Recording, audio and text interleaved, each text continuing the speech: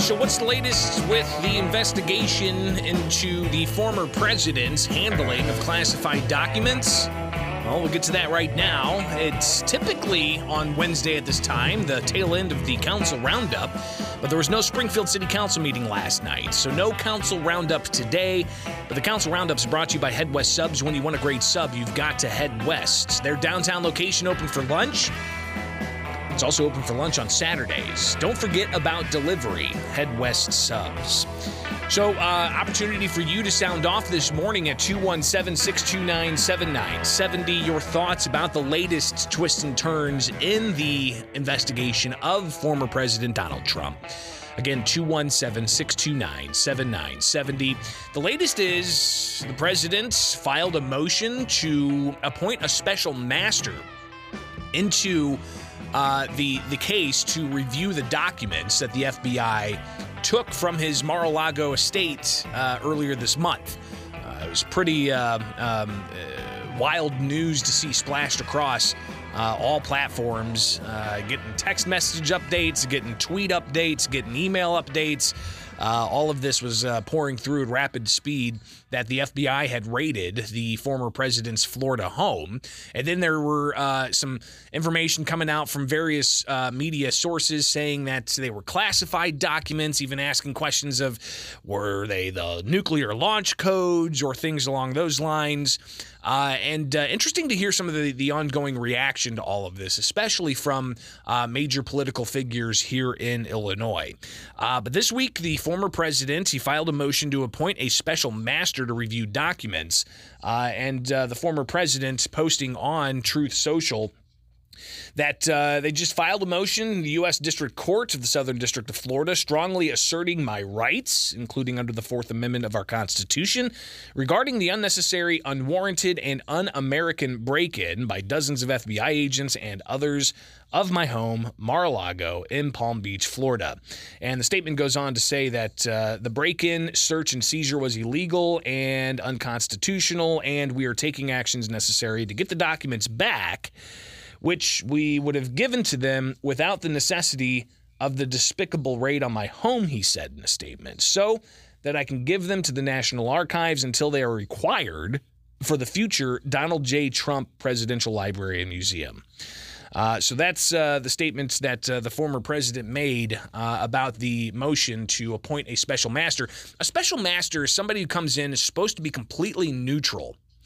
Because the allegations here are that, some people are concerned the FBI has been weaponized against Biden's political opponents. It's highly anticipated the former president is going to announce that he's running again in 2024. Not sure what he's waiting for to make that announcement, possibly after the November election or maybe right before the November election. Who knows? But it's fully anticipated he's going to do that, announce he's running. So the idea of having the Department of Justice and the FBI raid a potential political opponent to the sitting president raises substantial questions about whether or not there's political considerations in all of this. So the filing to appoint a special master would bring in a neutral reviewer outside of the DOJ, outside of Donald Trump, to review all of these documents to what might be pertinent to the investigation. And again, the investigation seems to be around the handling of classified documents. So the latest in that is that the former president's been asked by the judge to clarify his motion. And also to provide some detail, according to The Hill, of whether it served the Department of Justice with the lawsuit on the effect of other proceedings moving forward on this. So yesterday, the Department of Justice did indicate they will review and respond, but it's still some moving pieces in all of this. We'll get to U.S. Senator Dick Durbin responding to questions I had about how do you restore trust that some Americans have lost in the Department of Justice and the FBI. But also we'll hear comments from Governor J.B. Pritzker and the Republican that's running for governor here in Illinois that got Trump's endorsement, Darren Bailey. I asked him about this last week as well. But of course, we'll get to your phone calls at 217-629-7970. Good morning. Good morning, young Gregory. Hey, no, you're talking about, well, the FBI is, the director of the FBI is a Trump appointee. Sure. So there's kind of the give and take in that. Nothing goes to the Attorney General except through the director, and he had to sign off on it as well. And I'm not sure of all of what the DOJ or even the White House knew about this. The DOJ, the Attorney General, says they signed off on it.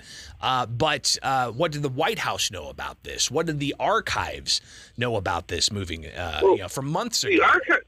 The archives have been trying to get those documents for over a year.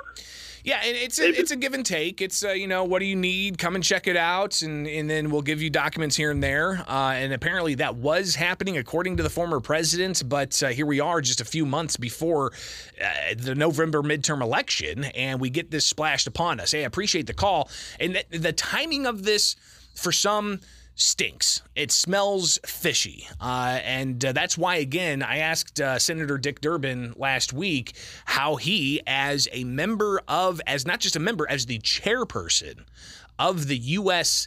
Senate Judiciary Committee, how is he going to help restore trust that some Americans have lost in this process after watching not just most recently the raid on Trump's home, but the years before that of the FBI being found to have fabricated evidence to get a warrant to spy on Trump's campaign in 2016. That happened. An FBI lawyer pleaded guilty to fabricating evidence. That happened. You have the Peter Strzok, Lisa Page stuff about very biased texts and saying that they're never going to allow Trump to be president and so on. And they were part of the investigation. So, the Russia collusion narrative for years being promulgated by the media. So there's a lot of distrust out there. And how is the Senator, Dick Durbin, as chair of the Judiciary Committee, going to help restore that trust? Here's his response to those questions last week when I asked him here in Springfield when he made a stop. So here's Senator Dick Durbin. No senator is above the law. No member of the House, no former president is above the law. In this circumstance, the search warrant went through an appeal to a federal judge who issued it. The search took place with the president's lawyer on the premises, videotaped. There was an inventory of all the things taken from his house given to him. It is now part of the official record. I don't know if it's going to lead to any prosecution, but if he had classified information that should not. We lost that, but the senator talking about the no senator is above the law. This, no member of the House of this this ongoing process, saying that it is indeed an issue of law and order, and he says nobody is above the law. But again, here is Senator Dick Durbin talking more about how to restore trust in the Department of Justice and the FBI for some who are distrusting now. The bottom line is this: they are answerable to the public through the Senate Judiciary Committee. The director of the FBI was before me 2 weeks ago answering questions, and more will be given to him. They've got to be held accountable, that's for certain. Everyone does, members of the Senate and the House included. But the bottom line is whether or not they've had one or two problems in the past should not absolve anybody, including the former. Keep on getting kicked out of that one, but you can hear that the former president being targeted in this fashion, not something that they definitely want to try to say that it's all above the law. It's all above board. It's all following the procedures of law, and something I think is still not very clear in the minds of a lot of Americans who are worried about this. Real quick call. Good morning. You're on WMAY. The timing of this does stink, just like the timing of trying to forgive student loans. It's a clear attempt to try to buy votes.